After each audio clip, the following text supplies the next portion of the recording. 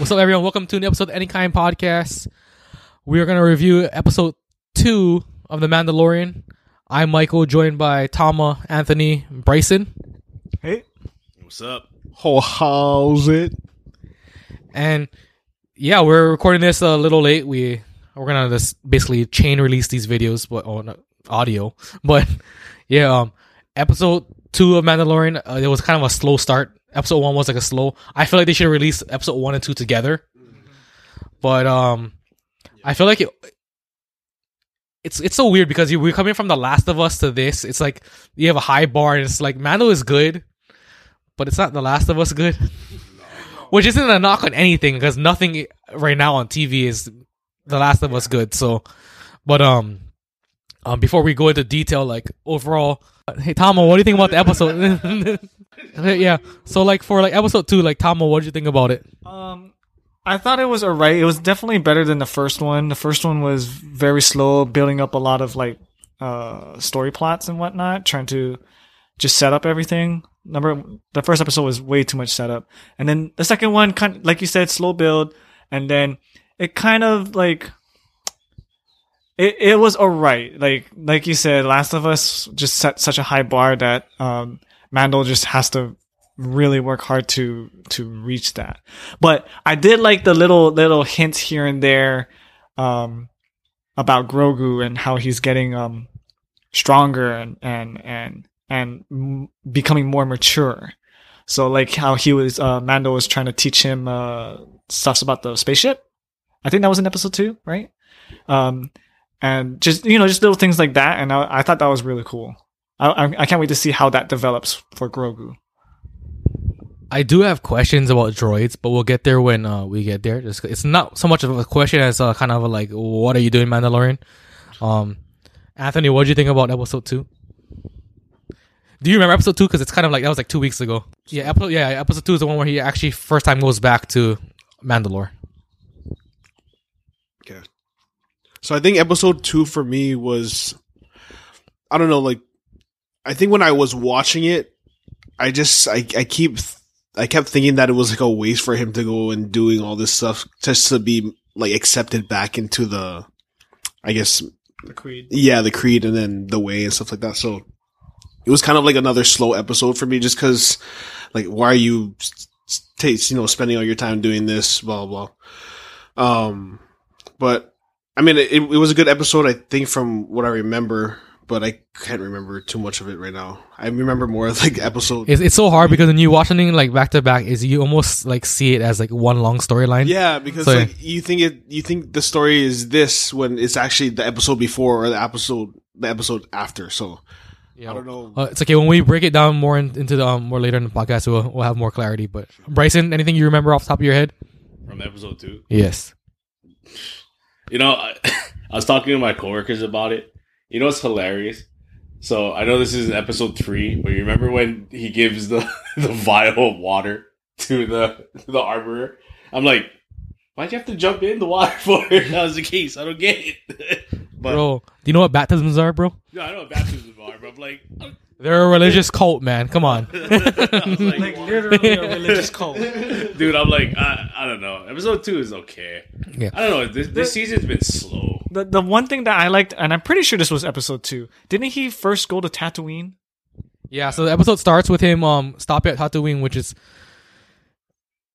I love Tatooine because it has this history of Star Wars, but also like this is a giant ass universe, and the one place you want to go to is Tatooine. I get that it's familiar place for him, but like, isn't there other places that have like I don't know, that sell parts?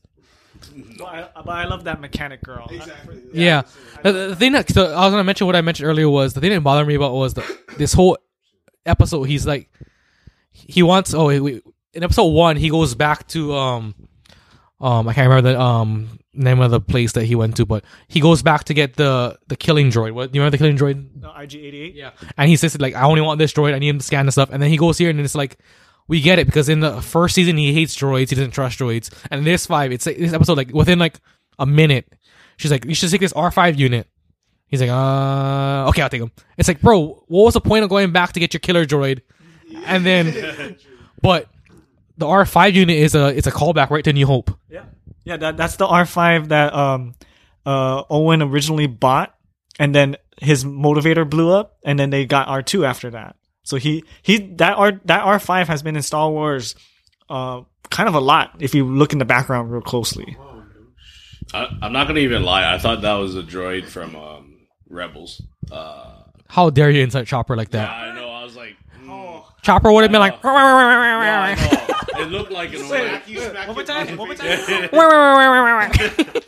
and I was like, no, that's not it. I don't think so. But yeah, that droid sucks. And then we have Mando going to Mandalore for the first time. It's kind of interesting to see how all the storms, and then once you break through the storm, it's like, even though it's destroyed, and it's kind of interesting for people who watch Clone Wars and Rebels, we've seen it when it was fully operational and beautiful, and then now you just see basically it's a wasteland of crystal, which is pretty cool how they use the green crystals, and yeah, it's definitely livable. Well, at least it looks livable, and then we find out it actually is when they land on the planet. I can't remember the name of those creatures that he encountered when they land.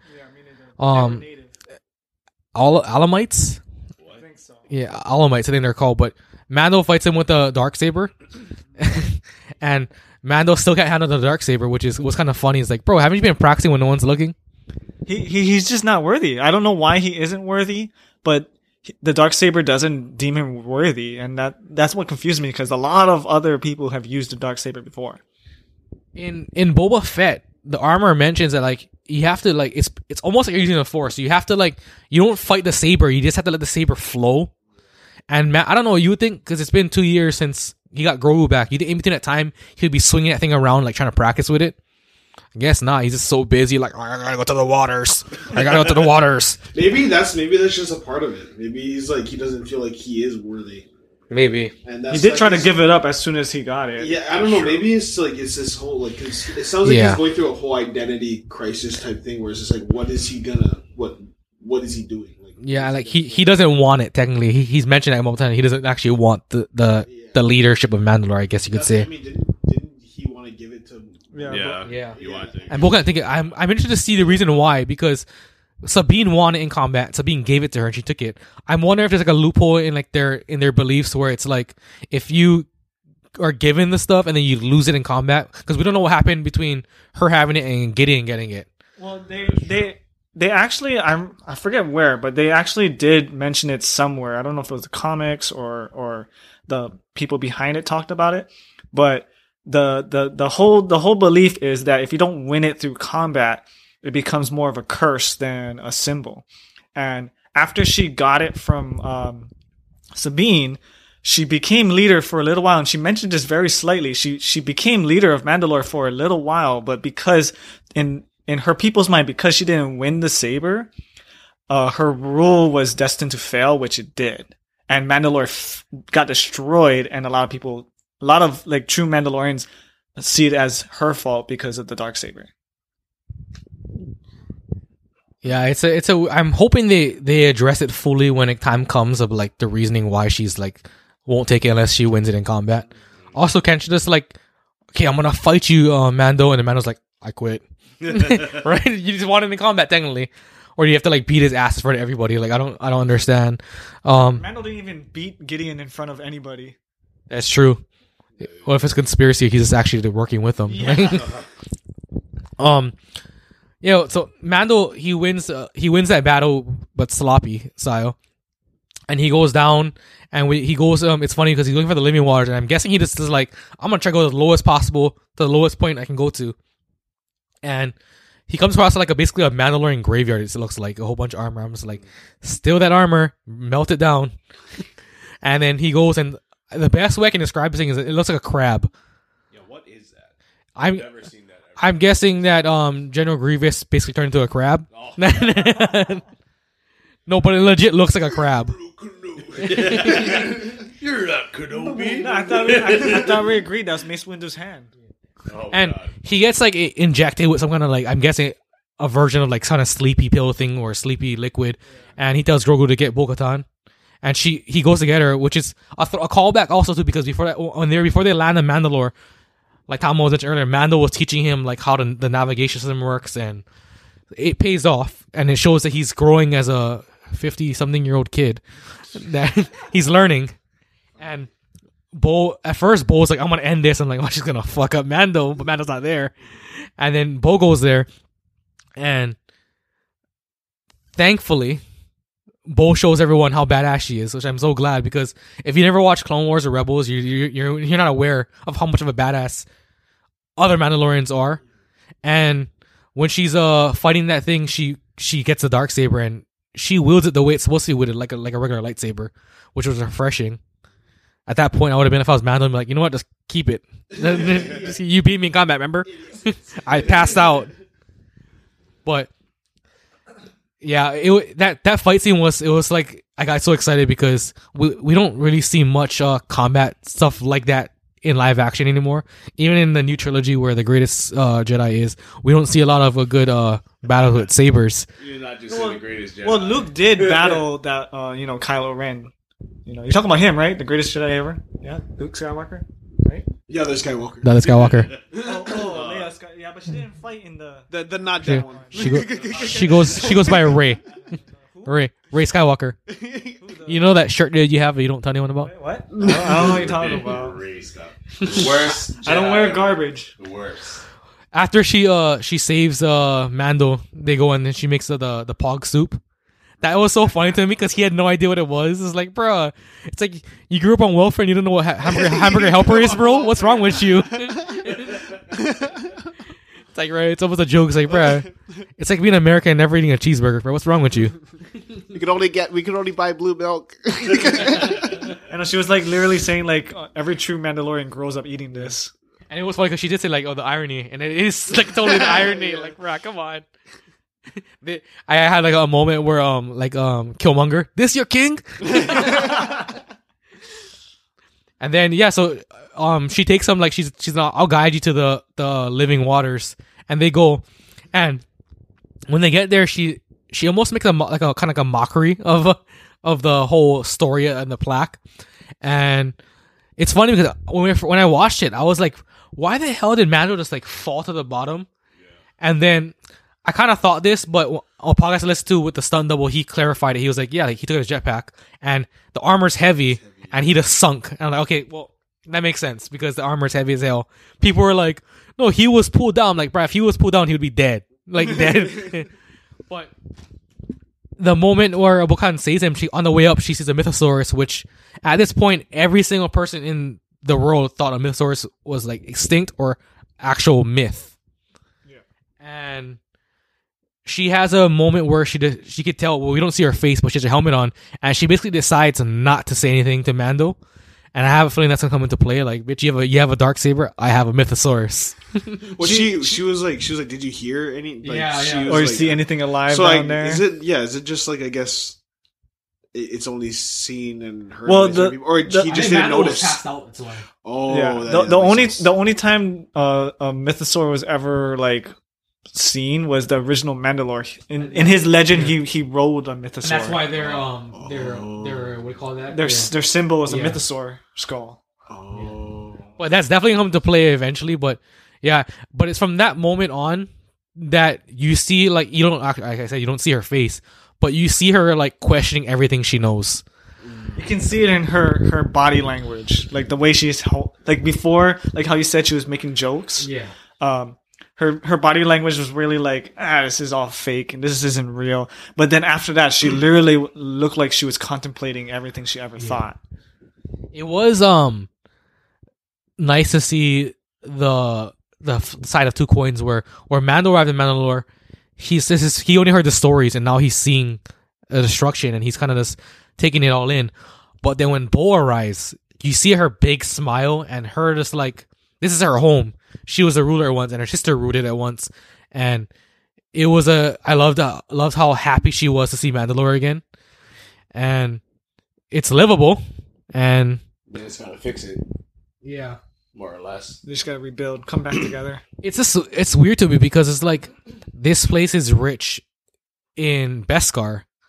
Wouldn't you think other like pirates would try to go there just to see, like, you don't have to get out of your ship, you just need a droid. Like, I don't understand. I think they gotta believe like all the rumors and stuff is just inhabitable and stuff. That's the only thing I can think of. my broke ass would be like, I'll test that thing first immediately. Or there's just creatures there Yeah, True. that just fucked up everybody because that tried to come there. there could be more than just what we saw. We don't know exactly Yeah. what kind of life was on there. There's multiple mythosauruses just chilling around.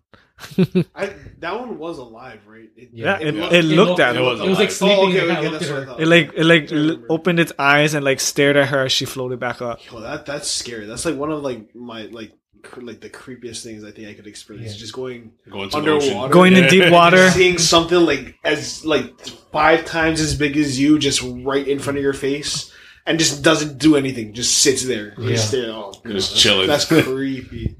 I do want to give love to Dave Filoni and Jon Favreau for bringing in Bo-Katan's shield live action. Dude, I fucking love her shield. Yeah, that shit was sick. The energy shield that they had in the Clone Wars was like the best. The only thing that I thought was weird was how small it was, but I guess it makes sense because the energy to power that shield is probably a lot, so they probably can't make it too big. I wonder if she can adjust the size. Like she can make it bigger and smaller if she wanted to. That would be I sick. wonder. Maybe if she hooks up to a stronger power source, maybe she can make it larger. Or maybe there's like attachments for it. Yeah, and the one part of the episode I also liked was the interaction between Grogu and Bo-Katan.